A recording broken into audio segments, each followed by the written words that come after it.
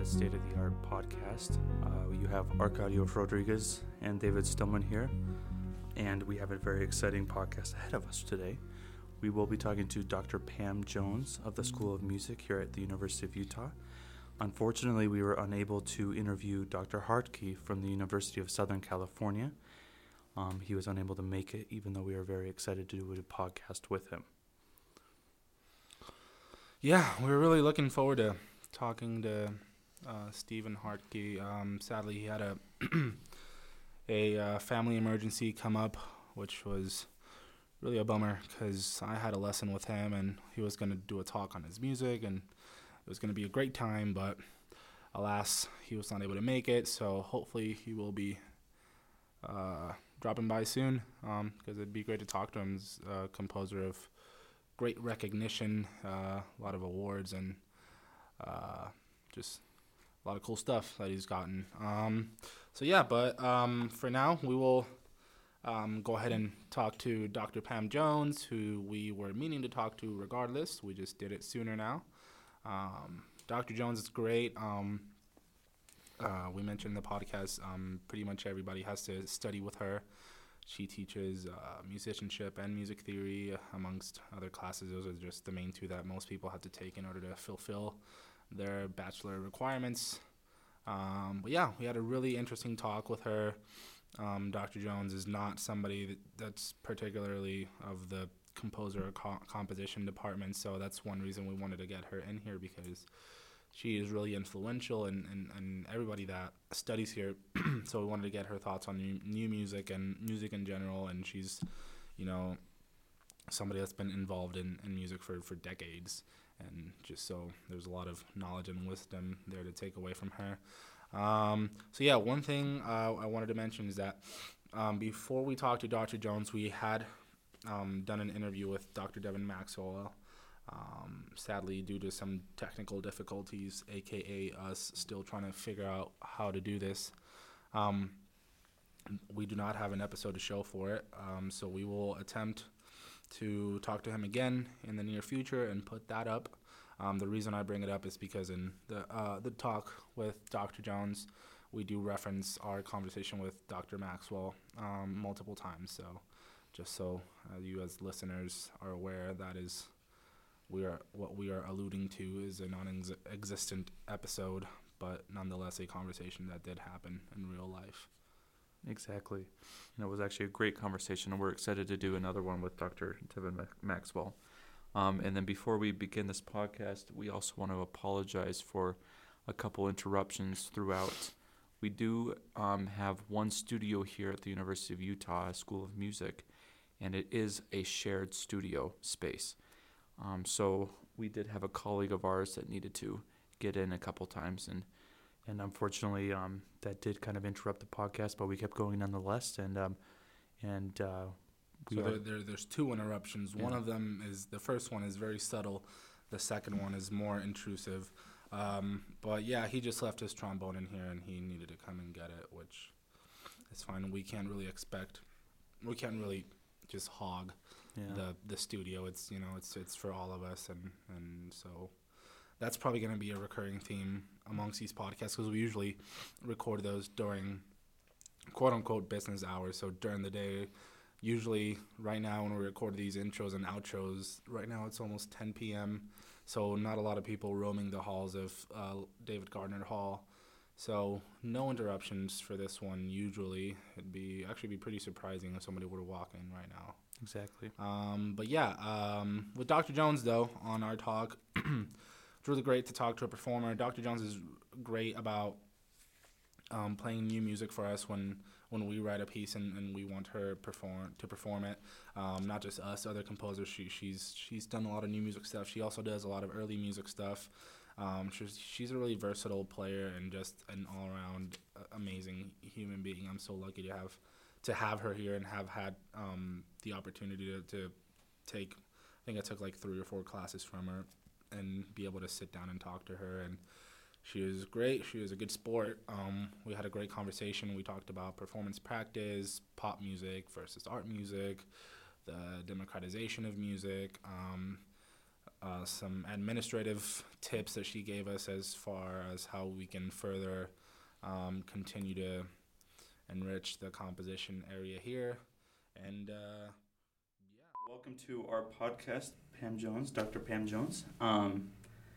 We're here to talk about music in the University of Utah, talk about music in Salt Lake City.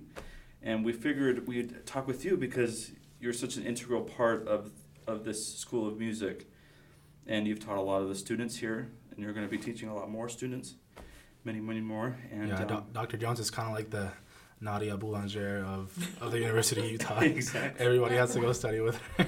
Yeah. That's true. I think I probably have like 80% of all of the freshmen and sophomores who come through the doors at one point or another. Yeah. And all of them have nothing but great things to say about her, though. Exactly. That's great. So, Dr. Jones is a keyboard player primarily.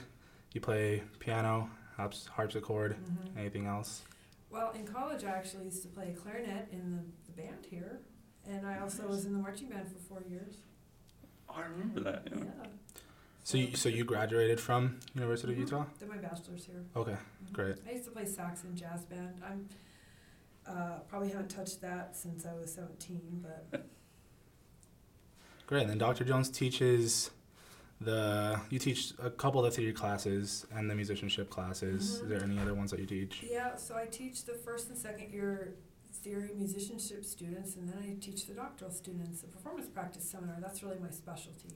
Okay. It's performance practice. What kind of what does that semester or that class look like? It's really fun. It's a study of historical practicing styles by studying the old surviving documents that we have, written documents, paintings, biographies, things like that, in an attempt to figure out how popular music was performed in its own time. And we do a lot of playing in that class as well as part of it. And when I first started down the path of studying performance practice, this was a long time ago, and I went, it was in the mid-'80s, I went to UCLA for my master's degree, and it was a performance degree in performance practice. It was a hybrid musicology performance degree. And I think performance practice as a subject was sort of not in its infancy, but it certainly wasn't in its full flowering as it is now, where everyone studies it so that everyone can learn how to play in all the styles and be very versatile. Back in that time, it was more of a specialty thing, that you would specialize in this little niche of historical performance and whatnot. But that's when I started to play the harpsichord, as well as the piano. But nowadays we look at it, 30 years later, as I just mentioned, a way for today's performers to become versatile in all of the historical styles as well as in their own time as well. And so what really pleases me, since I'm sitting here with two very fine composers, and I just have to say, you two were two of my favorite students. Thanks. I'm not making that up. You That's really were. great. But what really pleases me is when performers today have an interest in all styles, including even pop music and things like that. I think if one is more versatile, then you have a better chance of making a career for yourself nowadays. And I also feel like since the advent of things like, say for example, YouTube, internet, Facebook, ways to publicize yourself in your own art forms, in your own compositions, in your own performances, I think it's a great time actually to be a musician. We've seen a lot of people say, like a Utah group, the Piano Guys. They would not have been able to have a career the way that they do in any other time period until this internet time with the web. And that's pretty much the way now I think people market themselves now, rather than having to go through an intermediary like a producer or a record company or whatever.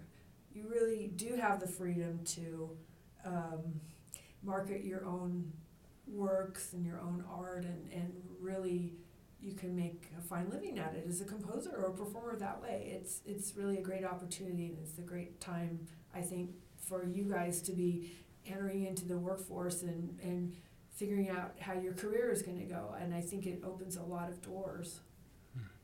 That's interesting because that last, when we talked to Dr. Maxwell, that was another thing that popped up, is just how the internet and this internet era has affected musicians and music making. And it's kind of I don't know where I stand, because I love that anybody can just go up and make music, but I kind of hate it at the same time, because it's just like anybody can make music, and it's kind of it's a weird subject for me. It's always a challenge when, the standards are lower, and I know this really dates me, but I really feel like a lot of the pop music that I hear on the radio now doesn't really interest me the way that a lot of the well-produced 70s and 80s pop music interested me more, because people had skills in those recordings. And I'm, of course, overgeneralizing, because I also realize that the really fabulous popular music is not played on the radio now, but people have access to get it other places, and so it's familiar.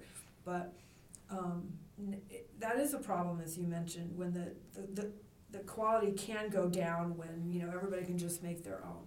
But by the same token, I think that if you're a trained musician, the quality is very fine, and you still have just as good of a chance to get your works out there as anyone else. Whereas that used to be more difficult, because you would need a lot of money my brother-in-law used to work in the 70s for A&M Records, and you needed, at least back in that time, at least $20,000 just to even start a project at a recording studio in Los Angeles. And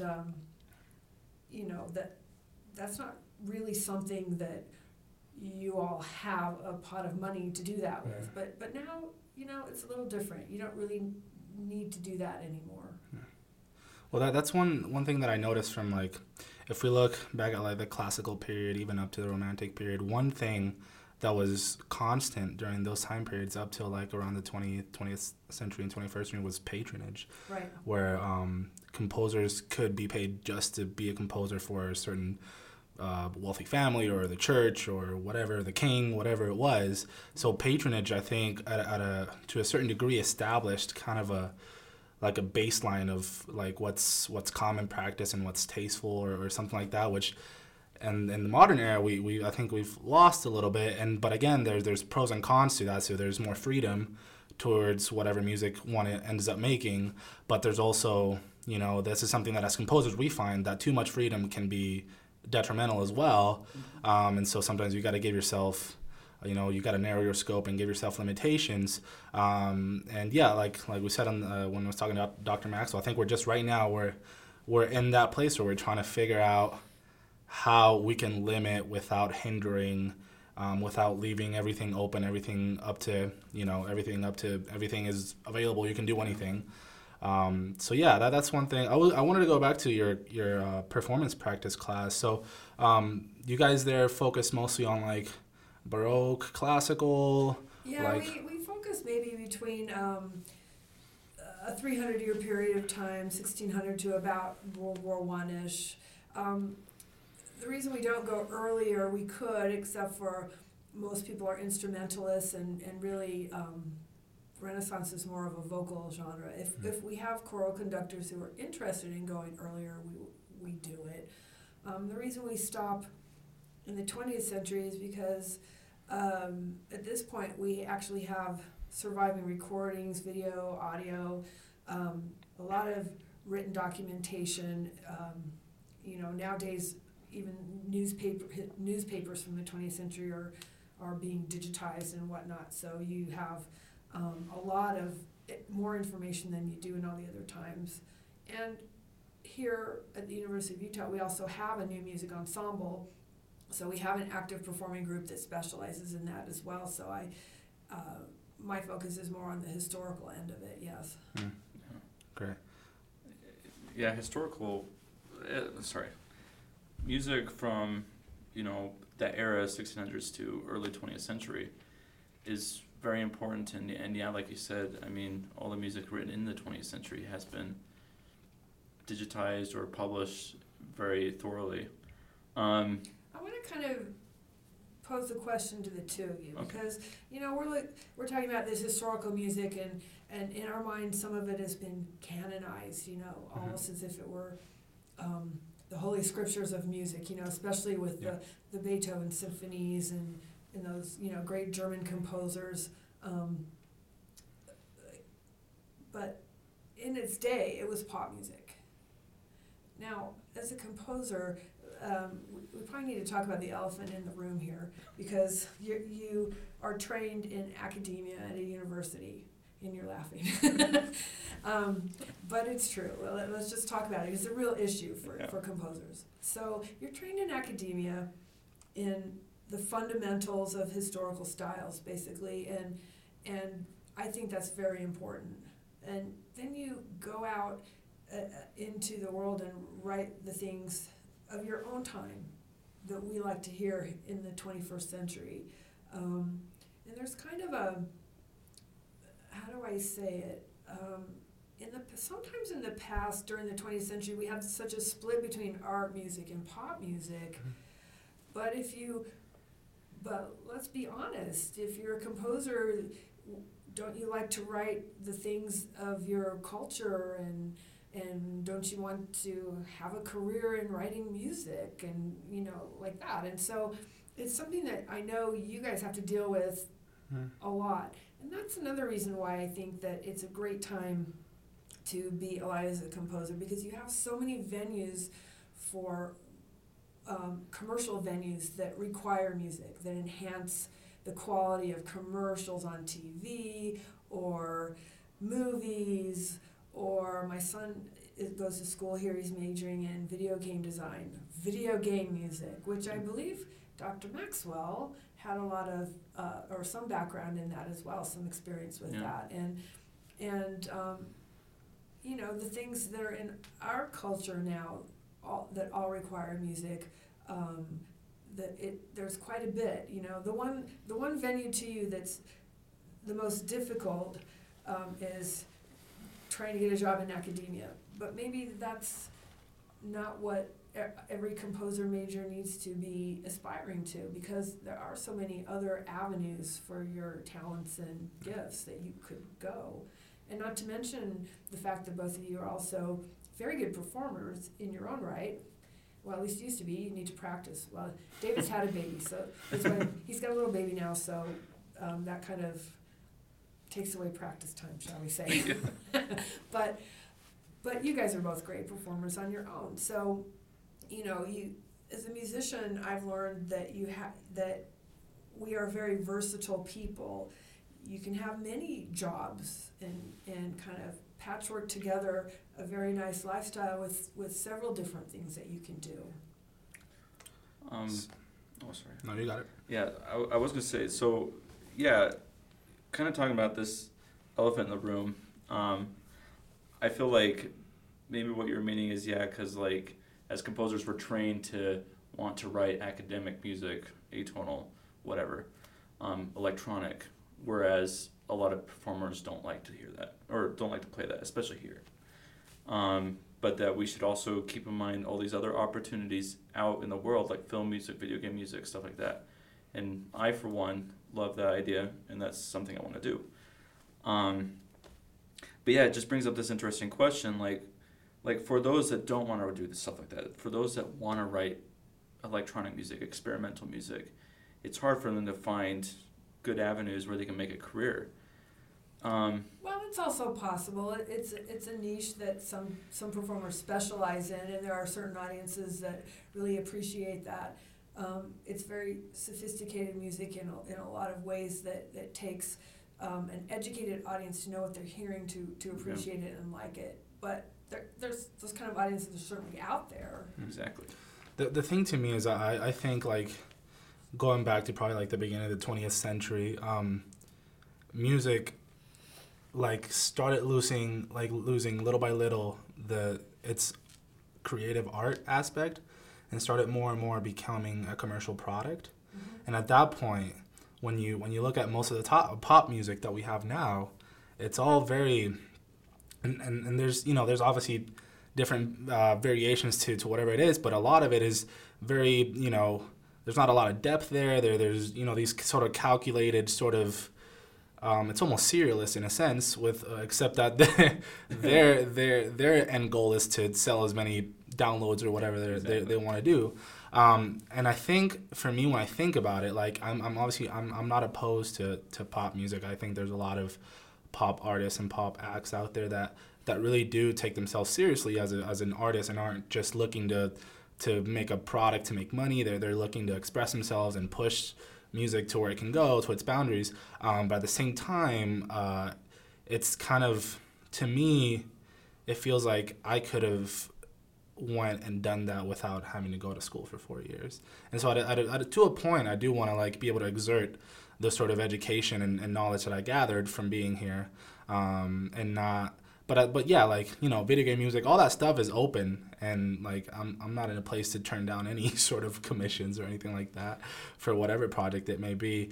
But I think what you were trying to get to, Dr. Jones, was kind of how maybe composers, and I've noticed this, and I'm sure everybody notices it, that we can be very opinionated, we can be somewhat elitist, we can be somewhat stubborn.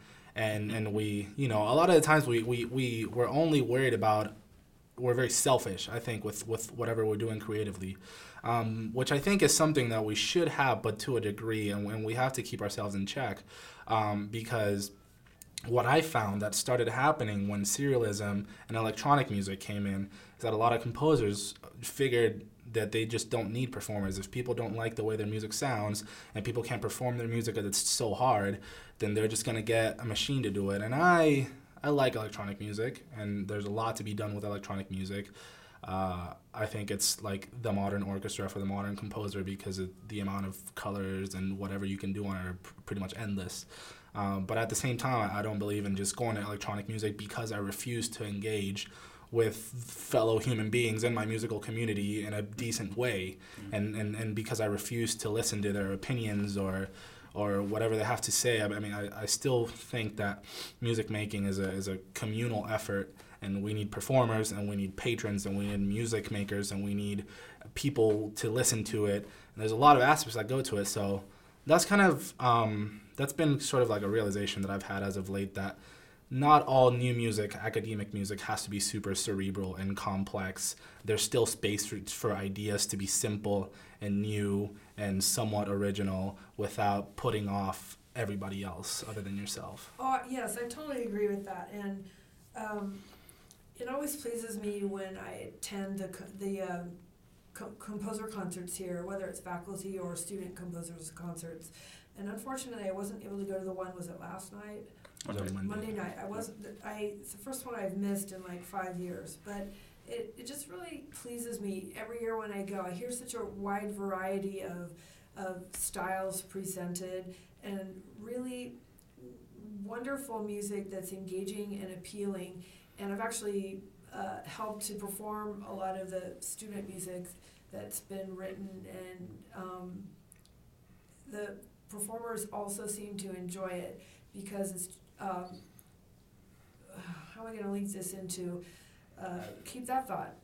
What I'm going to link this into is, it's my hope that your generation will become the people that determine and change and make the music of our own day, the popular music or whatever, really fine quality again. Because I think, in our own time, it's really hard to see where it's going and whatnot in relationship to history, because we're living it right now. But I have this feeling that since computer age, really came to full flowering starting in the 1990s and the first decade of the 21st century, and your generation grew up, totally immersed. You're digital natives, and I'm a digital immigrant.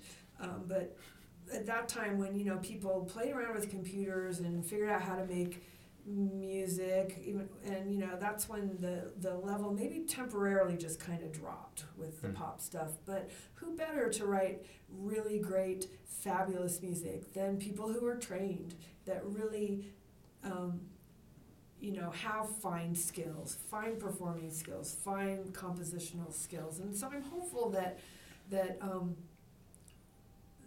and I think it has started. There's a lot of self-published and self-produced music that's being made worldwide, that's people have just done on their own, who are trained people. That's really, really great stuff. And now I'm going to link it back to the composer concerts that I've been to here, and how much that I have enjoyed helping out with these events, and how much the other players here have enjoyed having stuff that's not just easy and simple sounding, but something that's challenging and engaging and interesting to also the performers. It's really great stuff that you guys have done here. Thank you. I do want to propose 2 questions really quickly based off of that. A lot of times we have conversations, Arcadio and I, and and the other composers, that we feel like there's a gap between composers and performer. Mm-hmm. Now, do you believe that is a figment of our imagination? Or Well, what kind of a gap are you referring to? So I feel like anybody that's not a composition major, or not everybody. Okay, there's a very vast majority of people that aren't composers and don't go into like 20th and 21st century music as deep as we do, that they have a sort of preconceived notion of what our music is going to sound like, and it's always sort of either atonal or very difficult, or like unnecessarily virtuosic, and so I think that sort of mentality is there with a lot of performance majors, to that where that makes it difficult for us when the composers concert's coming up, for us to be able to just ask people to play our pieces, because I feel like they're already, and whenever somebody sees a piece of mine, I can always tell that's not what they're expecting, because I feel like they're always expecting Schoenberg, because I think that's the last composer that really gets drilled in like music history classes and the theory classes and stuff like that. And then and I understand there's a lot of stuff going on in 20th century, 21st music across, there's just in the United States, there's a lot of stuff to cover like in a semester. There's a lot of information there. So I definitely understand pragmatically why it is that we kind of stop at Schoenberg. But yeah, so yeah, do you also kind of see that? I think that's what David was wanted to ask. Yeah, but I think it's a little different reason for me personally than what you just articulated, although there probably would be a bit of a fear factor. But for me personally, it's I might get someone who said, "Hi, my concert's in 3 days. Can you play for me?" That's and that's probably where a lot of the problem comes from. And it's really hard, but it's better if you can give people a little bit longer time to learn it. Now, last year I learned a harpsichord piece by Igor. What was it? No, the other one. Igor the Lesser. Igor the Lesser. We had 2 Igors last year. So Marquez. Yeah. And he's in New York now at SUNY Buffalo, I think, working on a PhD. So Igor the Lesser wrote a harpsichord piece, and it was very, very difficult. Thankfully, he gave it to me like 3 months ahead of time, and I spent a lot of time on it. It was so hard, but I'm kind of proud of it. We actually ended up having to play it on the piano because it required a rather large harpsichord with a double manual, and we could not get the harpsichord in the elevator. It was too long. Right. Oh, wow. And so the last minute we ended up playing on the piano. But it took me a long time to learn it. It was just notationally very hard, but I was proud of the finished product, that number one, I could actually get through it and try to and I worked with him too, and that's another pleasure of actually working with a composer who has a very specific idea of the impulse that led to the creation of it, and in the mind of the composer how it should go. It's always a privilege to kind of work directly with the composer, which is one of the benefits of playing music that our composers here in the School of Music compose. So I've also, though, noticed that students here are usually very happy to help perform your works, that are very honored that they got asked. So I think that the gap maybe originally from a performer's point of view is, well, I don't have time to learn this right now because I've got to learn the Brahms violin concerto and juries are in 2 weeks and so on and so forth. That's the gap I notice the most from my end anyway. Yeah, no, I understand. Yeah, I think it's kind of a little bit on our part as well as like we're just, I think, not too sensitive, but maybe like insecure, and like when we ask people, we're already expecting like either a no or somebody asking a ridiculous sum of money, which I hate talking about money with performers, but I understand it's necessary. Like, performers not that they're not getting anything out of it, but it's a lot to ask a college student to take time out of their busy schedule. If maybe we rethought this whole process and we could write if you've organized yourself into a bona fide undergrad student composer group, maybe you should do that, because then you can write for some grant money to pay the composers. So there you go. Yeah. Good to know. That is good to know. We've got our president and vice president of this future group right here. Because I know that is also a problem, because it would be nice to pay the performers, and at the same time you guys are on a student budget, and so it's a problem that way. But I'm just saying that is an opportunity for you to get some funding through the university if you wanted to check into that. Yeah, we definitely look into that, because I got a senior project coming up, and you have a symphony that's been written. That might be cool to have it performed. That would be. I wish it could be. Yes. Because that's the other thing too. It's not even just getting students. Like if we wanted to write for a large ensemble, wind ensemble, symphony orchestra, whatever. That would be tricky. Yeah, that's a big That's probably hurdle. one reason why people buy the electronic versions of the software with all those digitized sounds. Yeah. Because just to be pragmatic, it's very expensive to hire an orchestra. I have a friend in Los Angeles that I went to grad school with, and he has a really fine pickup. I'm going to call it a pickup orchestra. It's a really fine quality bunch of professional musicians that will organize themselves for composers to record their music, and it's $750 an hour, which for all those musicians probably isn't all that much. But if you're the composer that has to dig up $3,000 to pay these guys I understand it's a lot of money. Yeah. So how do you think that how do you think as a university we could start? I don't know, because that's the other thing too. So when we're talking about performers, it seems new music is a very low priority.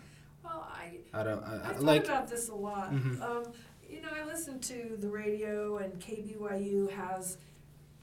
Brigham Young University, of course, has even their own TV station. Well, so does you, but they've got it's satellite and worldwide. They put their ensembles recordings on the radio all the time.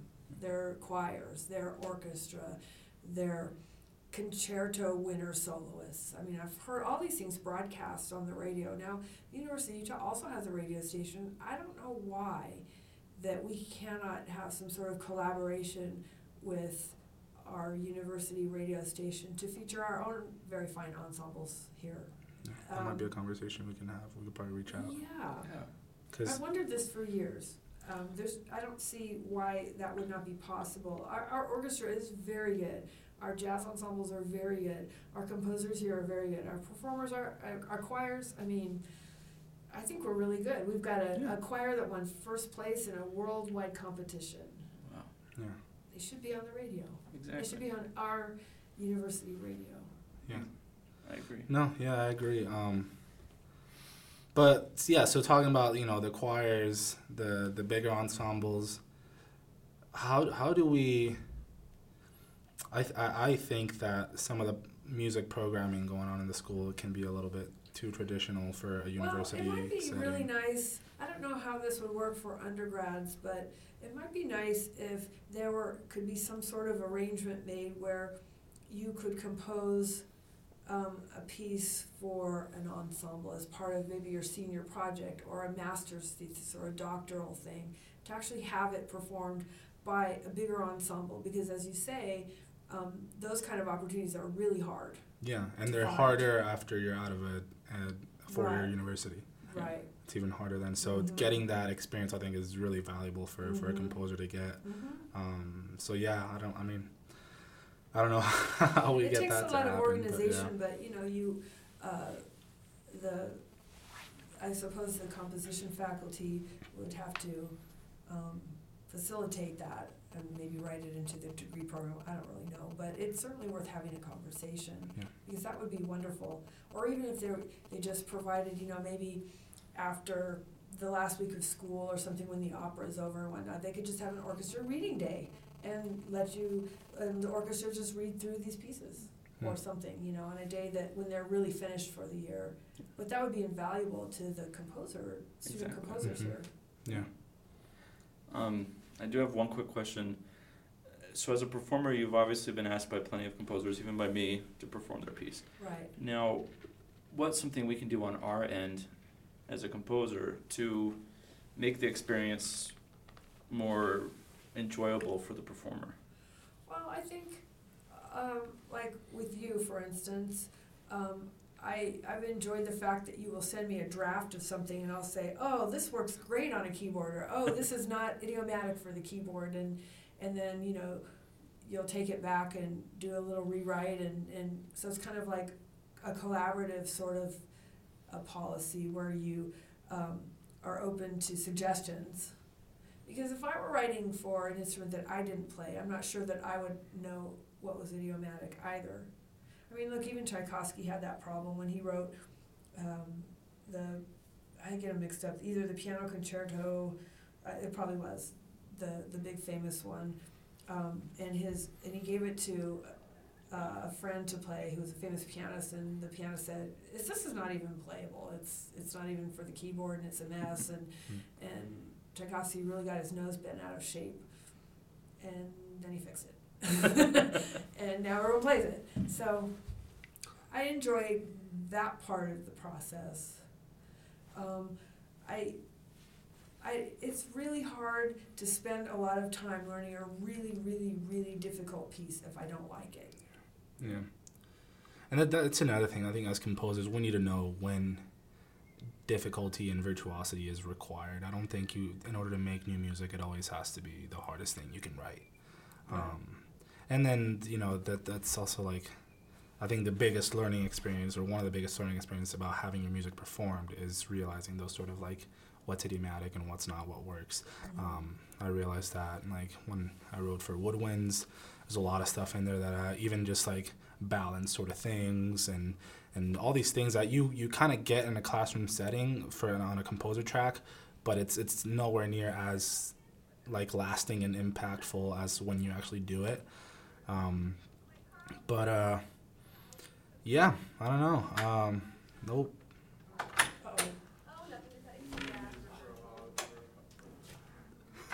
Oops. I think this is going to be like a recurring theme in the podcast, because last time we did it, somebody else walked into, and I guess the paper fell. I guess. Maybe. Well, at least a nice person walked in. It fell now. Yeah, but I guess that's part of doing it at a university where you don't have to pay for recording time and that sort of stuff. But regardless, Dr. Jones, what kind of new music do you say is your like a composer or a particular strain of 20th, 21st century music do you say you enjoy the most? Well, as a pianist, I like a lot of, and I like to teach it as well, a lot of new age style of piano music. It's very satisfying, and if it's good quality. There are some new age composers that I like a lot better than others. And I hope I didn't make you both wince, but you did ask me. So, but I'm just thinking of things that I like to play and that I like to teach. I don't know, I like pretty much anything that again is not really difficult, and well, let me rephrase that. That if I can see a pattern to it and I understand what's going on, and it's not too hideously difficult to play, that I'm gonna, because I'm gonna have to invest a lot of time with it, so I have to like it.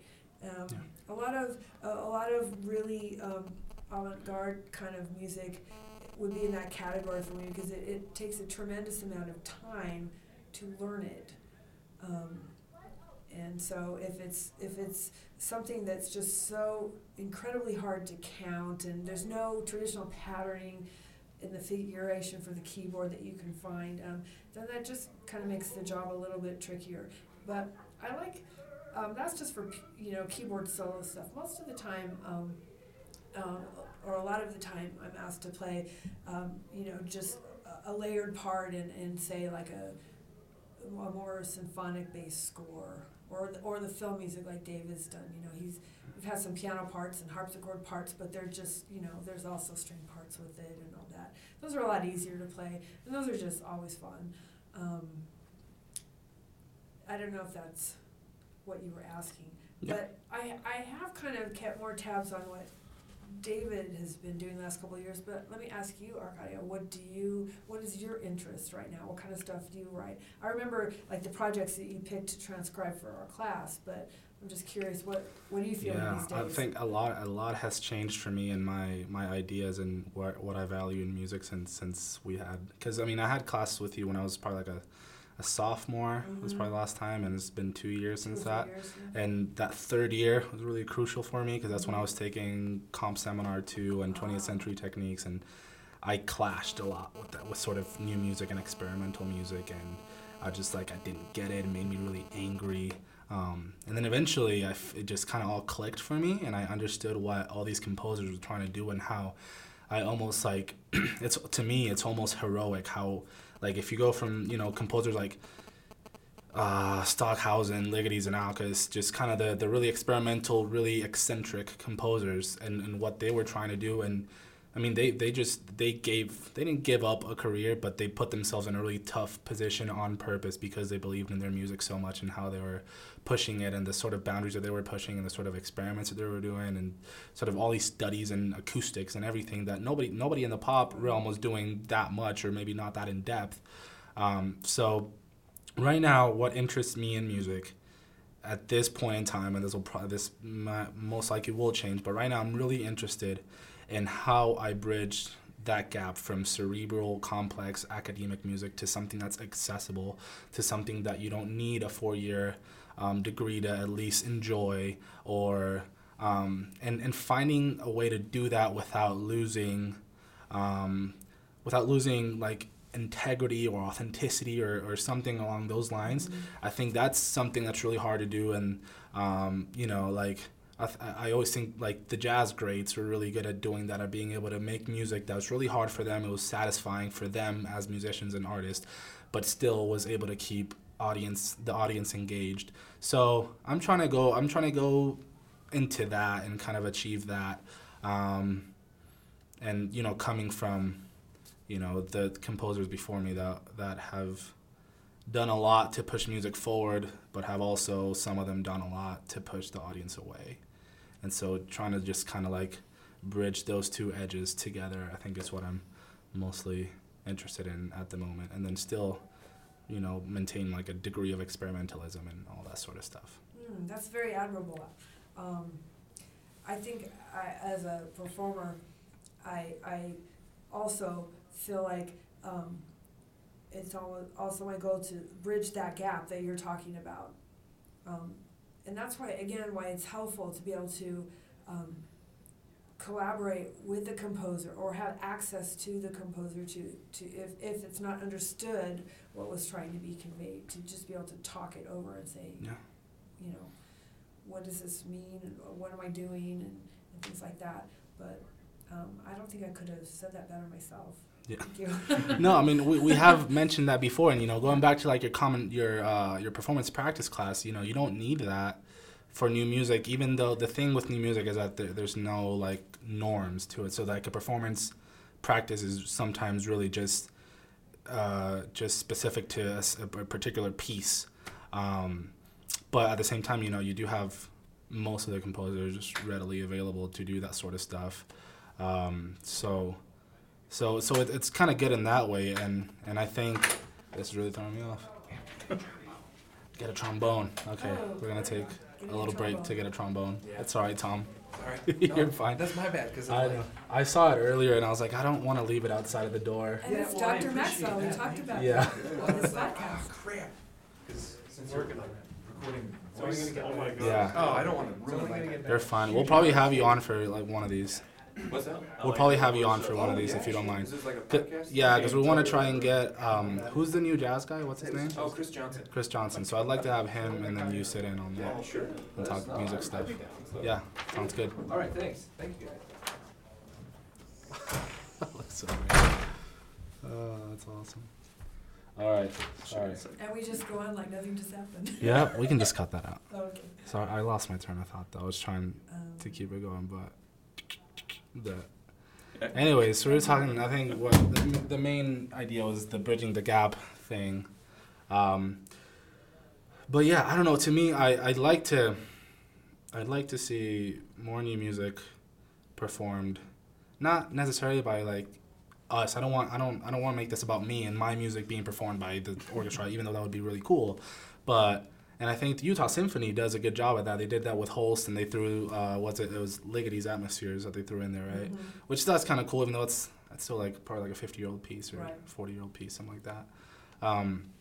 But I'd like to see that happening more, because if that's not to me, if that's not happening at a university level, and it's barely happening at a professional level, then where is new music being heard unless you like actively go out and search it? So how do we keep music progressing and moving forward without getting stuck in tradition? If at a university level, where I think traditionally experimental music's where it's kind of lived, if we're not doing that at a university level, then where do we? I mean, there might be some other outlets to do that in, but I think as a university, you are supposed to be like on the cutting edge of what music is. If you're a school of music, you should be on the cutting edge side of what music is doing, where it's going, what it's supposed to be, what the current ideas are, whatever. Right. Yeah. Yep. Well said. That was our conversation with Dr. Pam Jones. So much fun to talk to her. She's just the nicest beam of light. Yeah, She's just great so positive. to just see her walking around. I always see her on the elevator. It's because her office is on the 4th floor. Yeah. But she had a lot of good tips for us. I got to go on a couple of mini rants, which is one of the reasons I do this podcast, so I can go on my little mini rants that are bubbling inside of me constantly. But yeah, no, it was great talking to her. I would think it would be a very good reminder to both, well, first of all, to performers listening to the podcast, that if you ever want to try new music, don't be afraid of composers here at school, and then don't be afraid to talk with them and work things out with them. If there's something that you feel very uncomfortable with, talk to the composer. And then to our composers who are listening, Same thing. Don't be afraid to go up to the performer, because I feel like I'm often intimidated to go and talk to the performers, and I often understand. I mean, we're all students and we're all really busy, so I do feel somewhat embarrassed to do it. But I think it's one of those skills that we have to develop as composers, that we have to be a little bit of a salesman. Exactly. When we're doing that sort of thing, and to not take it as such a personal thing. I think, I don't know, maybe just me during this conversation, I think came off a little whiny, as like, why don't performers play my music? And it's not that. Composers we're not a lot of us are super extroverted social beings. Mm-hmm. And I think that goes for a lot of music majors, unless you're a vocalist. Vocalists are pretty extroverted. That's weird. Well, I mean, they have to when they're on stage and they don't have an instrument to hide behind. They have to kind of have this sort of larger than life attitude, which is great. It's awesome. But I found that vocalists, for the most part, are not usually very introverted. They're usually very extroverted and friendly and social people, which is great.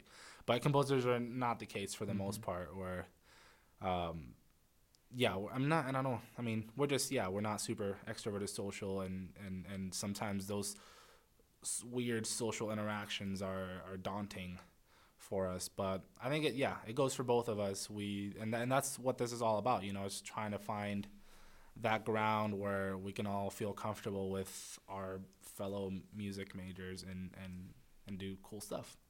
And composers, give your music to the performer with as much time as possible.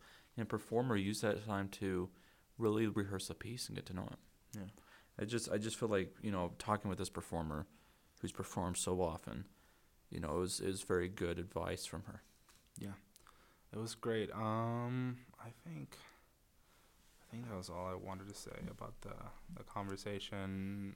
Wanted to address my whininess, even though it might just be me being insecure about being a composer again.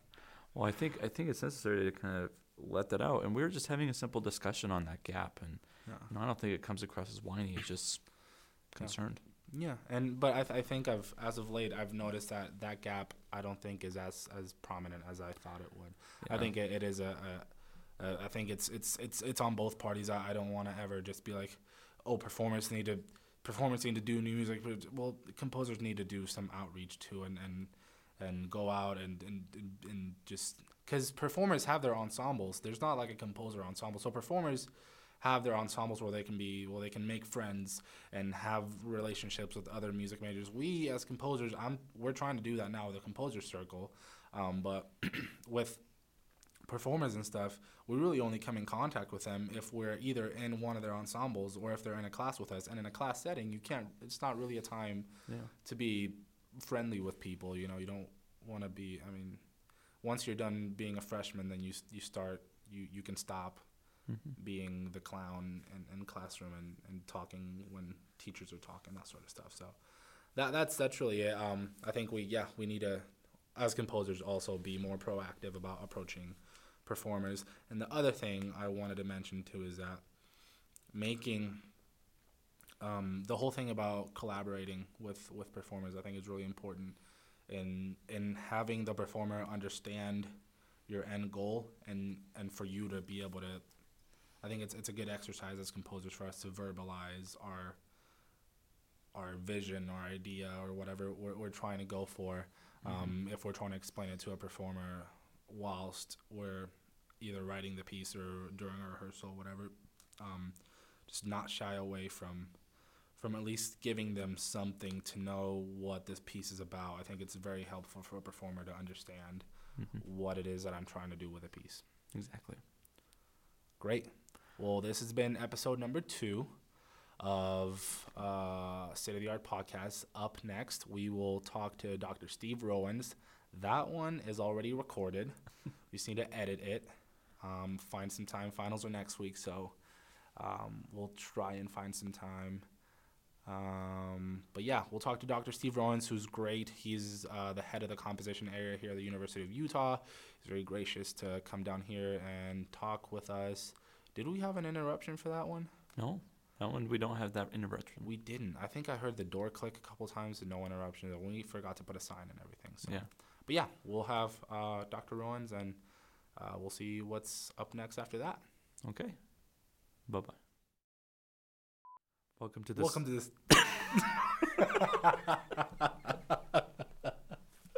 my God.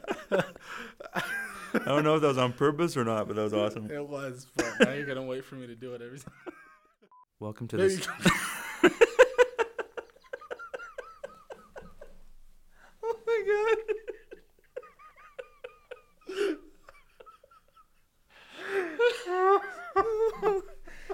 I couldn't hold it. It's been a long day. Welcome to the State of the Art Podcast.